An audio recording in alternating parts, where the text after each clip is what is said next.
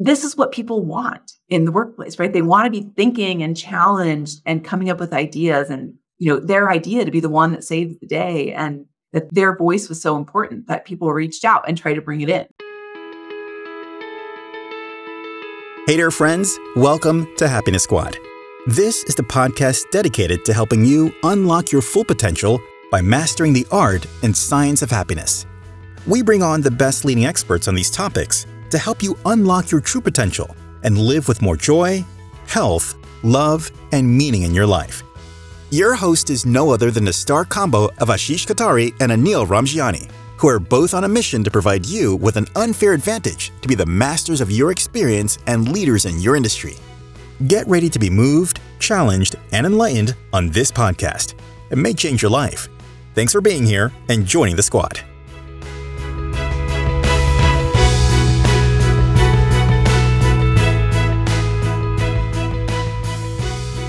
Hey, Happiness Squad. It's great to have you with Ashish and I as we host guests who are industry leaders, helping individuals and organizations unlock their inner happiness and flourishing. Are you an Inclusifier? You're probably wondering what that means, so stay tuned and learn more from our next guest.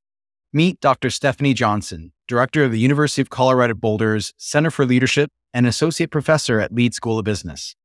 She brings evidence-based leadership development programming to students, executives, and universities across the country. Her teaching, service, and research all focus on the intersection of leadership and inclusion. She's the author of a Wall Street Journal national bestseller, Inclusify, The Power of Uniqueness and Belonging to Build Innovative Teams. Humans have two basic desires: to stand out and to fit in. And companies typically respond by creating groups that send that trend to the extreme. We have an opportunity to find that happy medium where workers can demonstrate their individuality while also feeling that they belong. In this episode, Ashish, Stefanie, and I delve into this space and unlock several archetypes and blockers. People not only want to be seen, they want to be heard, part of the solution. In fact, individuals are 21% more productive when they are engaged. This episode will open your mind to possibilities that you can unlock in a space that may seem challenging. So stay tuned for tips that can have a profound impact on your leadership style, as well as your organization's culture, happiness, and overall performance. Join Ashish and I as we welcome Stefanie to the Happiness Squad.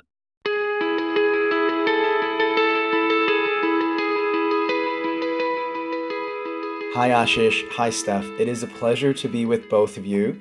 Steph, after getting to know you briefly, there's one question that I love asking our guests to get us started, and that is, what is happiness to you, and how has your definition changed for you since your younger years?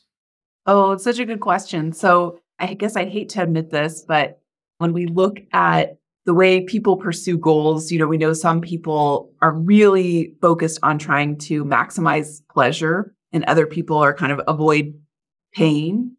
And for me, I feel like early on, happiness was trying to avoid anything negative. So that's the goal, was kind of contentment, satisfaction, like let's not have anything terrible happening. And then, maybe that comes naturally from my childhood or my early life experiences. But at some point when I got out of the mindset of avoiding fires, I started to think of happiness more as like trying to have some positive experiences, some joy, right? Things like that. And then I thought that was the end all be all, that's how the model went. You got away from the avoiding pain into the trying to have positive experiences. But then these new levels of happiness, I feel like, start to emerge as you go through different stages of life, that you go from contentment maybe to fulfillment, and starting to really think about happiness as meaning and purpose and impact in life. And so I'd like to think I'm there. I think there's probably more levels, right? I'm not done with the life, I hope.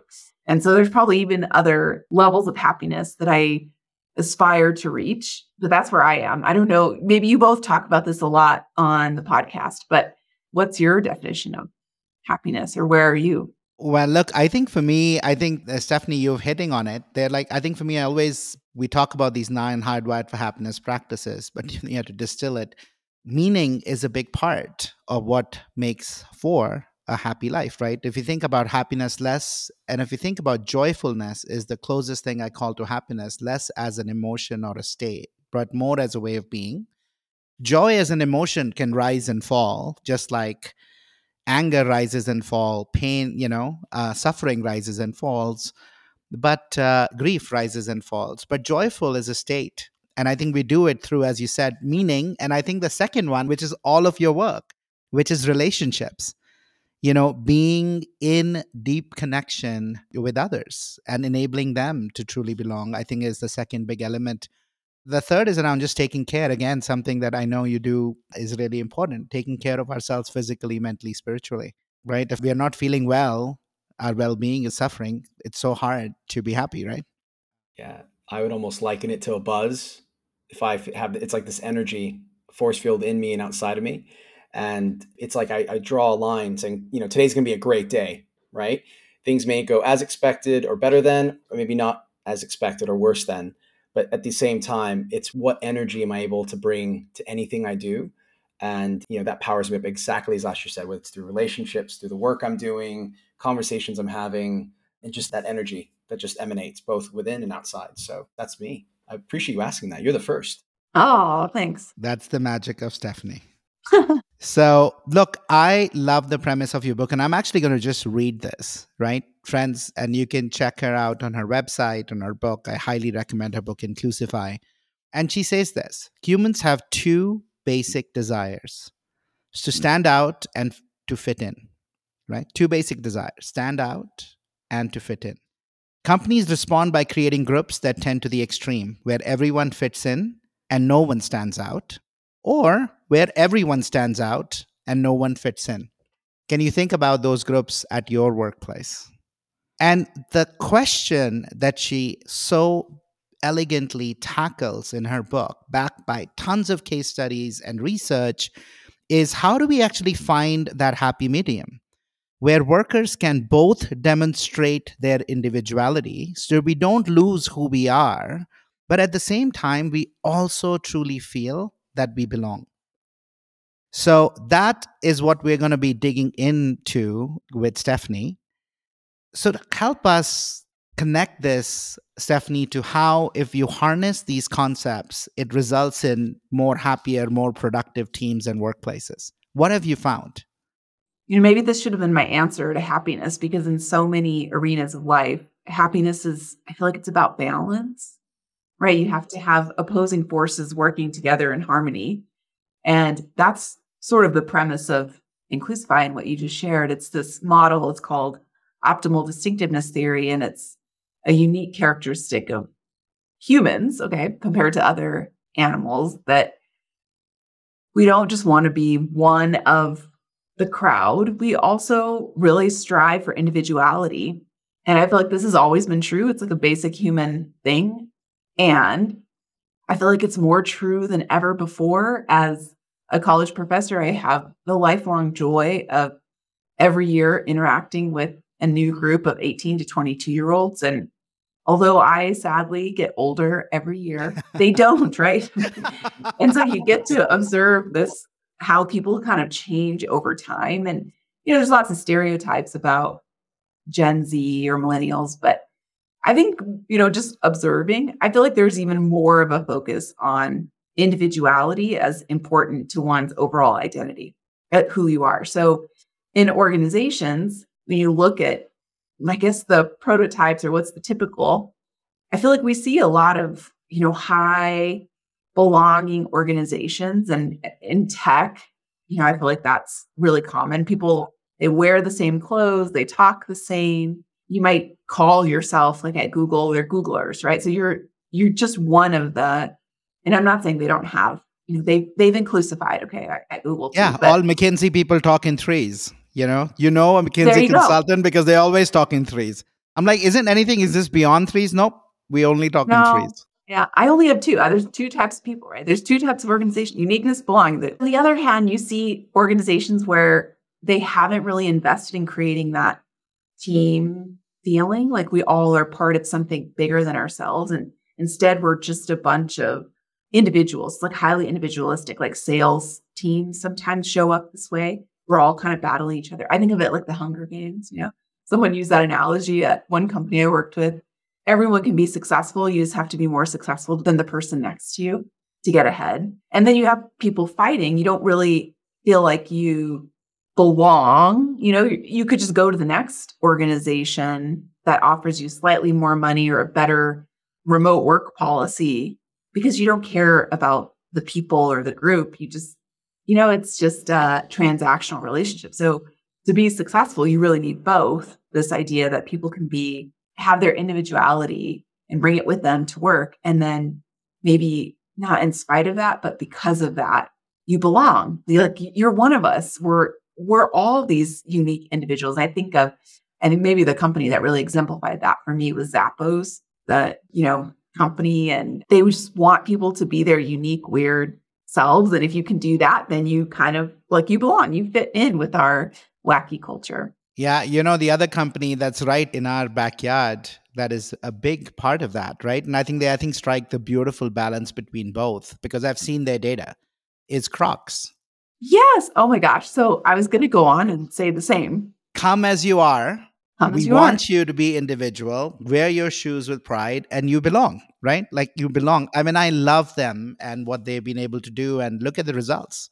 Yes. One of our CFL, Center for Leadership board members, comes from Crocs, and I did Inclusify, workshops with them. And I feel like they embody that every day. And it is such a great local organization that's based here in Colorado. Exactly. So Steph, I work for Nike, and obviously our mantra is, if you have a body, you're an athlete, asterisk, right? And that's something that I get asked quite often is, oh, you must be surrounded by people who are top athletes, professional athletes, all in great shape. And I'm like, actually, no, people with respect come in all shapes and sizes. It's the beauty of the business because, it's their mind, it's their body, it's their spirit and what they bring. So I totally agree. I think companies where you feel that is powerful. I really love that individuality. And because of that, you belong. I love that.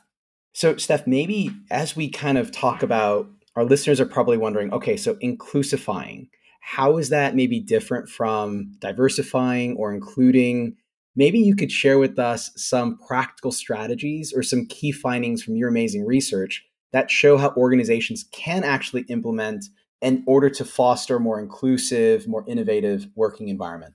Yeah, for sure. So first, how is inclusifying different? And I made this word up. I think I made it up. So I think where it came from is this idea of, I'd say it's probably 2016, 2017. A lot of organizations were investing in diversifying. Let's add more diversity to our team, seeing the data that shows that having diversity improves innovation, creativity, decision-making. You're able to reach new target markets. Diversity is good, right? And so companies were jumping on diversity. And then people would go to organizations, and some of the companies that I worked with said, we did the thing. We hired the diverse people and we're not getting the benefits. So what happened? And I asked the question, well, what was their experience when they got there? And these organizations are like, well, I don't know. That wasn't part of the directive. It was like hire more diversity. And I'm like, well, okay, so here's the thing. If you have people who are with different backgrounds and perspectives, as you probably always do, and they don't feel like they can share those perspectives, they're not welcomed to give their opinion, or if they give a different perspective, they're squashed. We don't want to hear that different point of view. Then you've lost all the benefit of diversity. You only get and there's actually meta-analysis that shows, some studies show diversity has positive outcomes, another study shows very similar study, diversity has negative outcomes, conflict, slower processes. How can this be, right? Well, it seems that it depends on how inclusive the environment is. And so if it's inclusive, diversity pays off. If it's not inclusive, you get maybe no benefit or a negative even, because you have some negative outcomes that come with diversity, like conflict. And so you have to have inclusion. So that I say you have to have inclusion. What the heck does that mean, right? I included them because they're here. That's pretty basic, right? Of course you're included. And it's like, no, you can't just letting people in the room isn't including them. And so I created the word Inclusify to try to make it sound more like an action. You actually have to do something.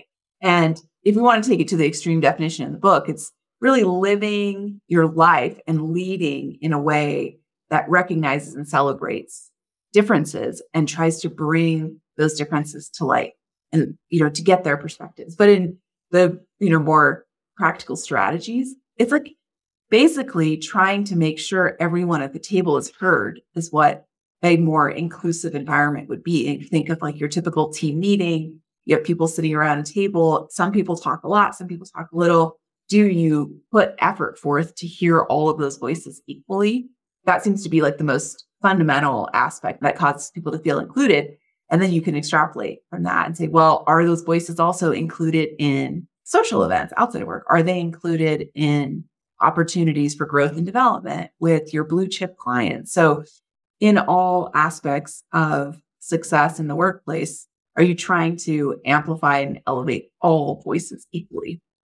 I love the fact that you made that into a verb. And that's for a couple of reasons for me, Stephanie. I think the first one is for a lot of people, they think diversity, equity, inclusion is kind of check the box, it's a leader thing, or it's a recruiting department thing, right? And by making it a verb, what you're basically saying is look, it is not a their thing, it's a you thing. And every one of us can be an inclusifier. It is what we do, right? It is what we do that actually allows us to truly create an environment of belonging that truly makes sure people are felt. By the way, being valued and belonging show up as some of the highest drivers of what employees value and is directly tied, right? That's why belonging and inclusion, this word, inclusifying, is a core part of the Pearl framework that we work with clients on to help them use the science of flourishing to get to higher productivity, higher performance, lower attrition, all the wonderful things that managers want. And this is a really important skill to learn. If you're a manager, if you're looking to succeed by delivering high results, you truly can do that if you take actions and become an inclusifier. I think that's right. And as you said, even if you're not a manager, if you engage in these behaviors, what one research study, they didn't call it inclusifying, but they called something similar voice granting. So people who actively engaged in meetings and said, we haven't heard from you, Ashish, and you have this great experience to draw from. Why don't you talk about your experience at McKinsey and how that would impact what we're doing here today? So like inviting people in to talk. Yes, I love that. Everybody, don't just wait for the manager to do it. Everybody can be a leader and you can notice, right? Notice whose voices are not in the room and pull them in. Yeah, and it's certainly a win-win. So the people who felt seen and heard, right? Well, you want to hear from me? Okay, I'll share. That was good. We know that it improves decision-making to hear different perspectives. But in that voice granting study, they also found that the people who engaged in this behavior were seen as more leader-like and were more likely to get promoted. So even the people doing it, like you can be doing it in an altruistic way because I want you to feel seen and, I want our team to be more successful. But then there's also with me, right? What's in it for me is people will see me as a more effective leader because we know this is an effective leadership behavior to bring out voices at the table. This, Ashish, reminds me of a conversation we had with Jessica Weiss. Sometimes you'll come into a meeting and the leader loves to talk, right?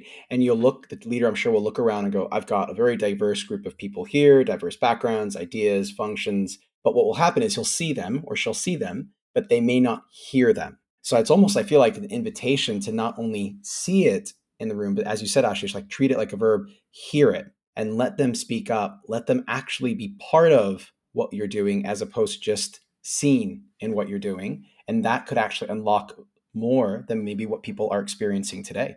No, I think that's huge. I love that you said that. And I feel like it's one of those things that, we look at managers over time and you gain a lot of great skills and experiences as you go through the workplace. But one thing you actually become increasingly bad at is listening because people are coming to you for the answers. And so you get really good at giving the answers.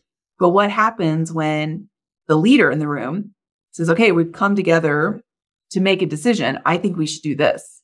Everyone in the room says, all right, sounds great. Our work here is done. Because unless you have a really psychologically safe environment, or your leader is really an inclusifier who's like, I think we should do this. And now you know what I want. I want you all to play devil's advocate, challenge me, rip my idea to shreds. What am I missing? What have I missed? Yeah. Yeah, and it's so important, especially, I'm going to tie this to, it's so important, especially in today's world, which is more complex, more volatile, more uncertain. The rules of I know the answer and let's go do it is fraught with peril. And we can benefit, to your point, from so many different perspectives that people might have. Even asking a question, how can I be wrong, or how can we be wrong, and actually pull and create space for people who might actually disagree with the strategy to voice in. Yeah. What one of my old coworkers used to say every time we try to make a decision, he said, okay, so think of that person who really hates us and really wants us to fail. What would they say right now? Like, well, no, that's not going to work I love because, the naysayer, like, let's get our naysayer voice on. I usually say it as, what are we not seeing? What's the black swan event that we think this is a good decision and we obviously haven't considered these other aspects, and this is just really a cognitive framework. Like, we're thinking about how decisions are made, but tying it back to happiness, this is what people want in the workplace, right? They want to be thinking and challenged and coming up with ideas and, their idea to be the one that saves the day, and that their voice was so important that people reached out and tried to bring it in. It reminds me, it directly ties, Stefanie, to right. We know when people are engaged, they are more productive, almost 21%. And what's interesting is this is a very powerful way to drive engagement. You want them to engage, ask them the question, get their voice in, right? And that's why I go back. That's why I love Inclusifier, because that's something that you can do to become that versus, I'm not good at asking questions. I'm not good at this. No, you can't. It's something you do. So just do it. Absolutely. Yeah, there you go. Nike, just do it, right? Just inclusify it. I'm just like, yeah, I'm ready. So let's dig a little bit into this, right? So yes, we want people to be inclusifiers. Tell me a little bit about when you've engaged with companies and you've done this message. What are some typical challenges that you notice that get in the way? Yeah, so some of it is really structural. It's like, this is the way we've always done things. And that can really hold companies back from creating a more inclusive environment. And so, some of these practices might be specifically inclusive. Some of them are like diversity practices. But, if we wear suits and ties and that's what our clients expect, and you might have employees or team members who want to dress in a different way, or, they have purple hair or whatever, they want to show their difference. And that accepting and celebrating that difference conflicts with things like what the company views as professionalism. That's like a huge hurdle, right? Like, or even for, I use the belonging culture in like tech companies that they want everyone to be the same because that's what makes their culture great, right? This is like, we make it a fun place to work. We have heavy drinking, like lots of orgs before COVID here in Colorado would have like beers on local brews on tap. But this is who we are, right? This is our company. And it's like, well, you're not making room for these other people, but it's the fear of like, well, what could we lose if we stop doing that? We could lose clients. We could lose that feeling of our core employee base that like, they love the beer, right? If we got rid of the beer, what if they wanted to quit? We lose the fun. So it's that, I feel like that's what usually stands in the way is the fear of loss. And now, I'll liken this to my opening, like what makes me happy. I think that's where I spent a lot of my life in that zone of like, I'm afraid of what I'm going to lose, right? Not focusing on what I can gain. What I've seen with companies that I worked with is it's switching the mindset to, yeah, you might lose that, but what could you actually gain from having it? And I'll give you an anecdote, and I won't name the company, but they're a big consulting company, and this is more of a diversity thing, but they were going to put a pitch into a client, and it's a major global organization, and they were actually pitching in China. And so they walked in, they're all in their blue suits, and they sat down at the table and they're about to start the pitch. And the director from the organization they were pitching to said, why would you send in your B team? Why wouldn't you send me the A team? And they're baffled, right? Like, this is a big accounting firm. Why? What are you talking about? What makes you think this is our B team? And they said, you sent us whatever the pitch group was, 5 to 7 people, white men. And so are you telling me that all of your strongest players at your organization are white and male? And you just sent this group to an organization in China. You have like no diversity on this team. They said, we'll let you pitch again, but we'd like you to come back with your strongest team members.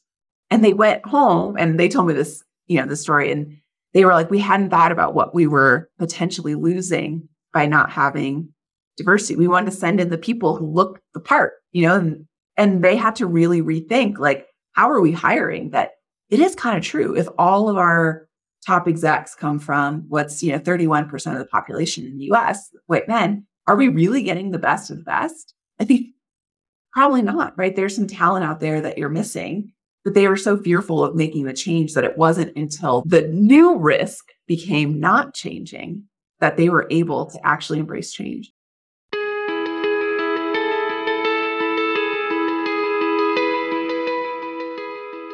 Hi, friends. We hope you're enjoying the tips discussed in this episode. If you're on the career treadmill, seeking the next promotion, experiencing stress and anxiety, or reached the top of your career and wondering if the sacrifices to get there were worth it, Ashish and I have been there, and we're ready to support you. The Happiness Squad Rewire program is designed to integrate the 9 Hardwired for Happiness practices into your day within 5 minutes. Form proven habits to experience more success, resilience, satisfaction, and creativity. You won't be alone in your journey. Check out the Rewire link in the show notes. Make happiness your competitive edge to achieve your goals. Now, back to the episode.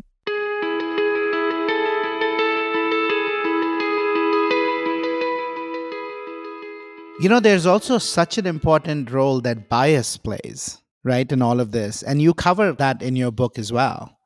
Like, what are some of the biases that we have to be aware of as leaders? Those things, those lenses through which we see that we don't even realize we're seeing. Yeah. So I'll say, in the story I just gave, if you think about like how long you were confused about why is that not the A team, that's a bias, right? Like, because we typically think when we think of leaders, we do think, since 90% of CEOs in Fortune 500 companies still today are white and male, how could that not be the A team, right? Like, we have to presume that because if you look at leaders and they tend to be of a specific demographic, they must be the best.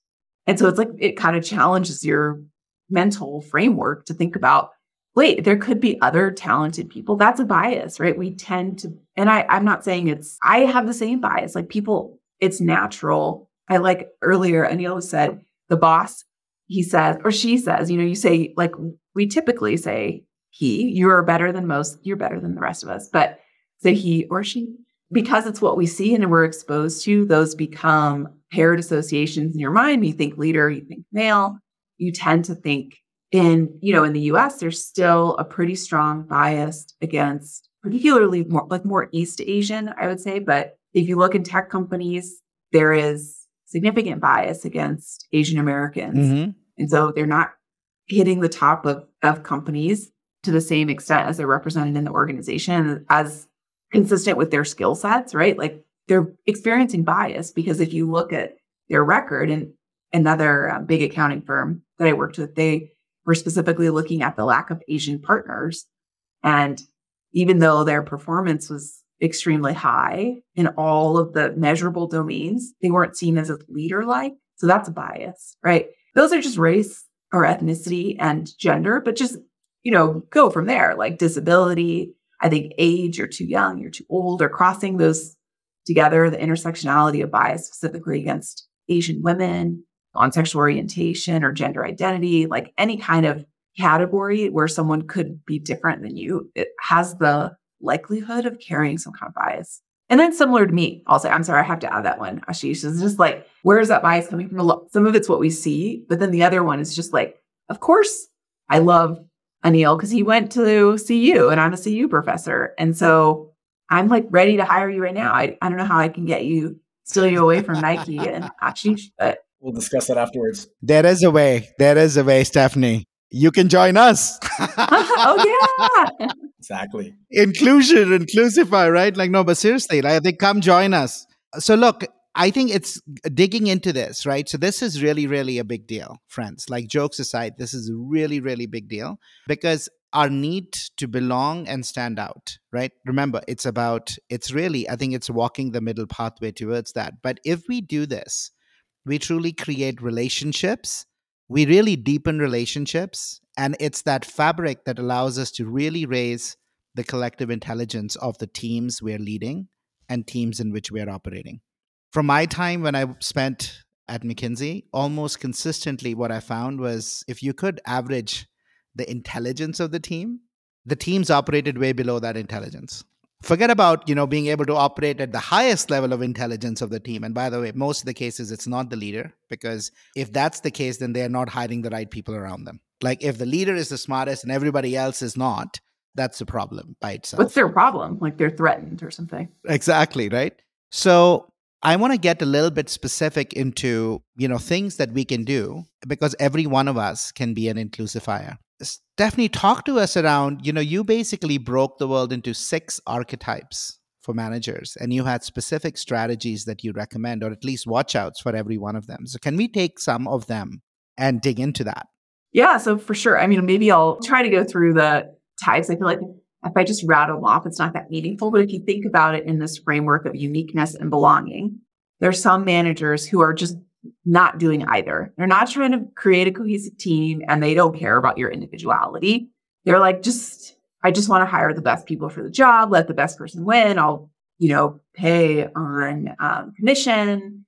This is like, I call that the meritocracy manager. They have this underlying belief that the world is meritocratic and thus the best people will work to the top. I don't have to do anything more. It's like people just want to be successful. So, but what that misses out on is that collective intelligence that you're talking about. It puts people in a competitive framework rather than collaborative. And there are for sure, we all have a little bit of these in all of us, but I feel like that is sort of less risky, as at least you know who you are, right? As a manager.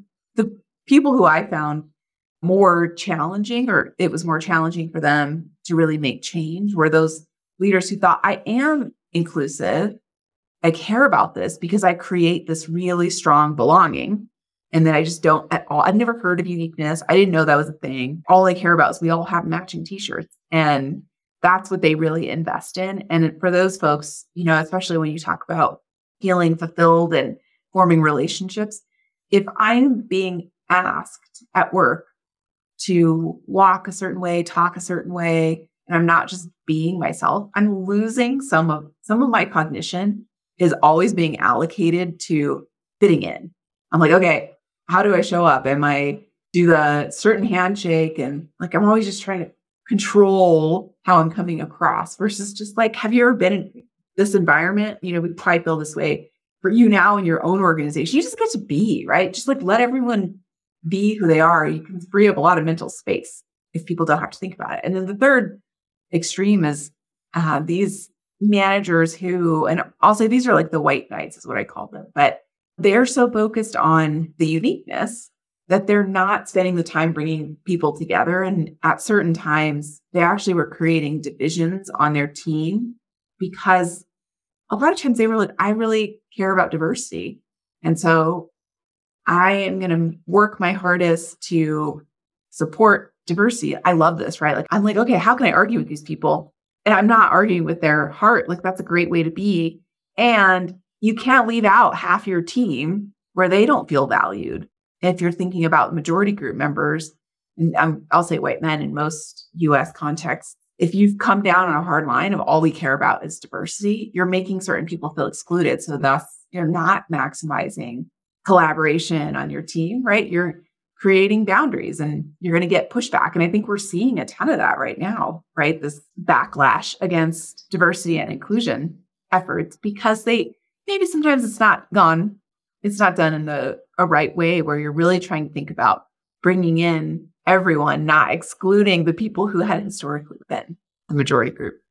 Yeah, I mean, I always find shaming, guilting always pushes things back, right? And I think there is a tone to that. Like, I am kind of holier than thou, and, I need to kind of, I'm really flying that flag high, right?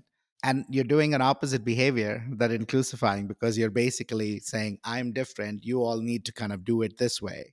You nailed it. I just want to say, as I listen to you, right? So I'm going to say, I'm like, let's say mid to senior manager. director in Nike. I can imagine our listeners who are probably at a senior level or higher are probably thinking, okay, crap, like, wait, now there's too much for me to process here. Not only am I diversifying, not only am I inclusifying, I'm now, like, I can imagine that they're nervous, right? Because we have a mentality of, we want to go further, faster. We got to get this done however quickly we need to get to. We got 30 minutes for this meeting, or we've got a week for this deadline. I almost invite our listeners to pause. And maybe this is an opportunity to go closer and slower. And the reason why I share that when I hear you is people are probably thinking, oh my God, I have a bias. It's an unconscious bias. I didn't realize it. I have to factor all these things that Ashish and Steph and Neil are talking about. And I think maybe the invitation here is just take that pause and just look around. And like you said, don't just see, but listen, ask the question, where do I identify and how can I unlock the opportunity here? And maybe Steph, just from your experience, if what I'm saying resonates with you, what actions can managers, leaders take so they don't see this as another hurdle or obstacle or speed bump that they're going to encounter, rather the opposite? Like, what if I encounter this? What could I do that could actually reframe this into a positive, into an opportunity that can take the team and the organization further? Yeah, I feel like you've said a lot. And if we're talking about Inclusify, it's like a couple 100-page book, right? And so that's like really overwhelming to hear in a podcast. But I created this quiz it's on inclusifyer.com. You can go and fill it out, and then it spits out, there's no cost, doesn't do anything mean to you or anything, but it does email you your results. So consider the email address you put in there. You can put a fake one, it doesn't matter, but it'll tell you where your score is and then give you specific actions that make sense for you. So it's not just, there's 100 things you could or should be doing. And even if you don't do that, even if you just from listening today want to make a change, I think just do one thing. Just do one thing.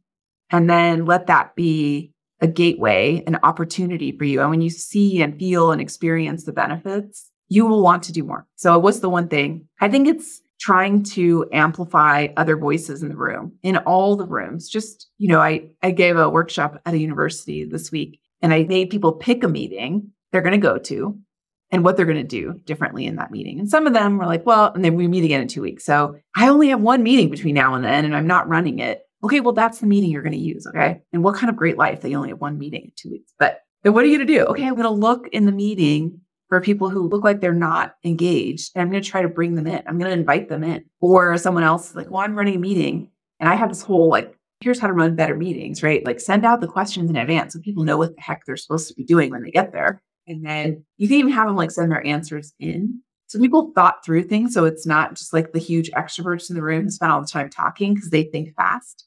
Some of us think slow. I'm like an introvert type person. So if I knew what the questions were, I'd probably prepare. And this helps me feel more confident in speaking up in meetings. So that another person's like, I'm going to do that. Whatever the tactic, doesn't matter. The goal is the same. It's asking questions, trying to invite people in. You can popcorn, I'm going to give my answer and then I'm going to popcorn it over to Ashish to give their answer. You can use the chat if it's a virtual meeting. If you haven't heard from someone and you feel like, oh, it might be kind of aggressive to call this person out, just call them in the chat and say, hey, I'd love to hear what you have to say. Or, let's pass the mic over to this person, whatever one thing. And then look at how the experience is different than your normal meetings and bask in that glory and enjoy that, experience that feeling and then do it again and do it again and do it again. One thing that's so amazing about this, very small change, is it's super contagious. I do it once and I'm like, I don't think we've heard from this person. Let's hear from this person. And then after, I'd love to hear from you. Other people start doing it too because they're like, oh, that's cool. I'm going to do that. If she can do it, I can do it. And the next thing you know, you have really collaborative and inclusive meetings. So, Steph, this is pretty cool. So when we did have this interview with Jessica, she said something. She had suggested this. I'm going to share this with you if you hadn't a chance to listen to it. She said, imagine if you started a meeting and everybody got 5 chips, right? Literally put it in front of you. Here's a simple, just build on your idea of what you're saying. Everybody in a meeting, give them 5 chips. If you're a leader, give everybody 5 chips, 5 each. And every time somebody makes a point, see how many chips are on the center. And just keep an eye out, see who has chips. And if you haven't had the chips, go ask. And by the way, you can do the same if you're not the team leader, but somebody participating in the meeting. If you see somebody is sitting on 5 and you're on fun, instead of adding one more because you've lost your chip, you can actually ask the person who has all the chips what they think. And maybe if you ask that question, you gain a chip back. Ooh, I like it. right? So if you want to make another point, first get voice in, pick a chip up. Great. I love that. I love it. I feel like that's just a great way to make it concrete and not just, I'm going to try to get people to talk, but you're measuring it. Chips are fun. I can fidget with them. It's play, and play also creates a set of levity, right? We don't have to make this stuff serious, because that's the other thing with diversity, equity, inclusion, all of this. I don't want to make a mistake. We can actually have fun with it. Look, we all have biases. We all sometimes like to hear ourselves talk. We miss the opportunity from listening for others. Make it visual, make it fun. You can have different colors, chips around there, and just see. I love what you said. Just notice how the quality of conversation changes. Notice how people leave that meeting, the level of energy. They will look forward. Very rarely are there meetings that we actually look forward to, but I think this might be one that you start to create a wave where, oh my God, I want to go to that meeting because I feel heard and I hear from everybody. Wouldn't that be great? There's meetings you want to go to. Well, you imagine the meeting culture that everyone talks about, right? 40 hours, quote unquote, a work week, and probably 90% of that are in meetings. Add to that, work that you're doing on top. So if you can get to the point where people do feel comfortable for those meetings, they are engaged, they are inclusifying, I think at that point you suddenly start to get the best of. And this is something Ashish, you and I've talked about. It's when people are engaged, like you said, 21% more productive. Isn't that what we want? We want a more productive workforce, a more inclusified workforce. We want people to be engaged. We don't want them surviving at work. We want them thriving at work. Just a massive opportunity. So, Steph, you're familiar, I'm sure, with Ashish's 9 Hardwired for Happiness practices. They're truly beautiful. And I was curious. So, we love to say we make happiness our community's competitive edge. From your side, which of the 9 do you feel is your competitive edge? Love it. Oh my gosh. Okay. Is it cheating to say self-awareness? Because self-awareness is at the center, right? I think that's the most important. For me, it's hard to get to any of the other ones without self-awareness. And so I would go with self-awareness. It's like, and I don't even know that I'm that great at self-awareness, but it's the main one of the bits that I invest in because that's going to unlock, for me, I think the other aspects. I agree with you. And so something I'm currently doing at the moment is our Rewire program. And Steph, the reason why I raise it is I think sometimes people think just being self-aware is I'm listening, I'm seeing. It's more than that. What are you observing? And then taking a step back and really understanding the actions and the results. But more importantly, your body, your emotion, your language, there's so much there. It's what I'm doing as part of my coaching certification at the Newfield Network. I think that when you start to cultivate that self-awareness, you start to really unlock possibilities that initially weren't really coming to you. So on the back of that, Steph, as we wrap up, we would love to get to know you a little bit better outside your book. So you as a person.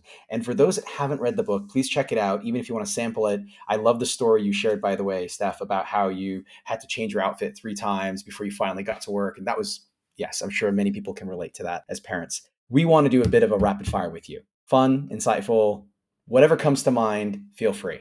All right. So the first question I'd love to ask you is, what's your song when you want to turn your frown upside down? Okay, I'm like not a very big music person, but I don't know what I would pick. I don't like actually own any music. That's so weird. So I own a CD. Isn't that weird? Of Barbie Girl. And right now That's I'm awesome. super obsessed with the Barbie movie. So I'll say I'm going Barbie Girl. So I'm going to joke with you on that one. When I was at CU, my freshman year, that was when Aqua released Barbie Girl. And so I actually had the single, and yeah, that great song. Pumps you up. I was in Ashish, college sorry, at you were the going to same say time something. too. There we go. See? Hey, Ashish, were you going to say something on that one? I was going to say, we're curating some of our favorite songs from all the folks who've come on the podcast. At the end of the year, we're going to release a playlist. So we send it your way. Happiness playlist. I dig it. Okay. And I promise for the rest of the rapid fire, I will answer rapidly. No, that's cool. We're getting to know you. I think that was awesome. So Barbie Girl, right, here we go. Number 2, your favorite comfort meal that just, again, makes you feel great. Popcorn. I know it's love not it. much of a meal, but it's really, nothing makes you feel better than popcorn. I hear you. Next one, your favorite book. Inclusify? It was either that or Hardwired for Happiness. I was waiting for one or the other. I know. I was trying to decide. Cool. Should I go Hardwired? That's like more generous. Hardwired for Happiness is my favorite book I read lately. No, that's cool. Go, Ashish, you have one? I was going to say, what's a book that you read along the way, Stephanie, that really made a huge dent in your life? Good to Great is one of the probably early books that I read that, I mean, it's not even for me. I mean, I guess like I work with organizations and stuff, but I think that's the book that got me really into management and leadership and understanding organizations. I think it's just a good book. It's good research. It's like communicated in a way that I'm like, what? Researchers can actually communicate with people? That's amazing. Love it. I think your book is an amazing book to read because it is filled with stories, and it was such an easy read. Thank you. The last one is a bit of a gimme, or maybe not. Your favorite sport brand? Nike. No, it's not. I'm sorry. I'm contractually obligated to say, I can't even do it. I'm sorry. I can't do it. I have a child who is obsessed with Adidas. It's cool. But you know what's cool about that is you actually said it the way they do here in Europe. Because whenever I'm there, I'm going like, Adidas? Like what? Like Adidas. Oh, yeah. So no, that's totally cool. Hey, the world But needs I will say he's had in his school, they're doing the stock market. You know, he's like in 5th grade. You like learn. And he came home and said, Mom, Nike is a bigger brand. It has more market share than Adidas. What am I going to do? I'm like, I mean, I don't know. Switch brands. But it's because I think they sponsor his soccer team. Yes. And Messi. So I would say Nike, but I got to support the kid. Anil is ex-Adidas too. So I am ex-Adidas. Oh, no way. Okay. Yes. I am. So you were going to go right either way. You know what, Steph, this was absolutely beautiful and brilliant. I just want to say thank you because, again, a topic that you raised, I think we hear about, but I think the perspective that you've given us with Inclusify is absolutely brilliant. I encourage our listeners to check out the book. The one thing I do want to do after this is I want to get that website from you where folks can actually do the Inclusify Matrix, put that in the show notes. So folks that are keen to give a step at that, I think they should give that a go. So thank you so much, Steph, for your time. I appreciate you and I appreciate Ashish. Thank you.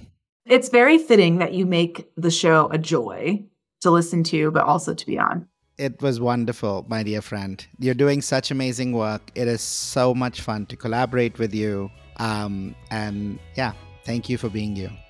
We hope you enjoyed this episode on the Happiness Squad podcast. Make sure to hit subscribe on your chosen platform that you listen to us on. If you enjoyed the tips discussed, looking to combat stress, burnout, or seeking deeper fulfillment or navigating life transitions, then our Rewire program is designed for you. Rewire is your key to unlock your full potential to experience more success, resilience, satisfaction, and creativity. Make happiness your competitive edge. Check out the show notes and learn more about how you can benefit by rewiring away from fear. In between episodes, follow along on Instagram at My Happiness Squad for tons of tips, insights, and short videos designed just for you. Until next time.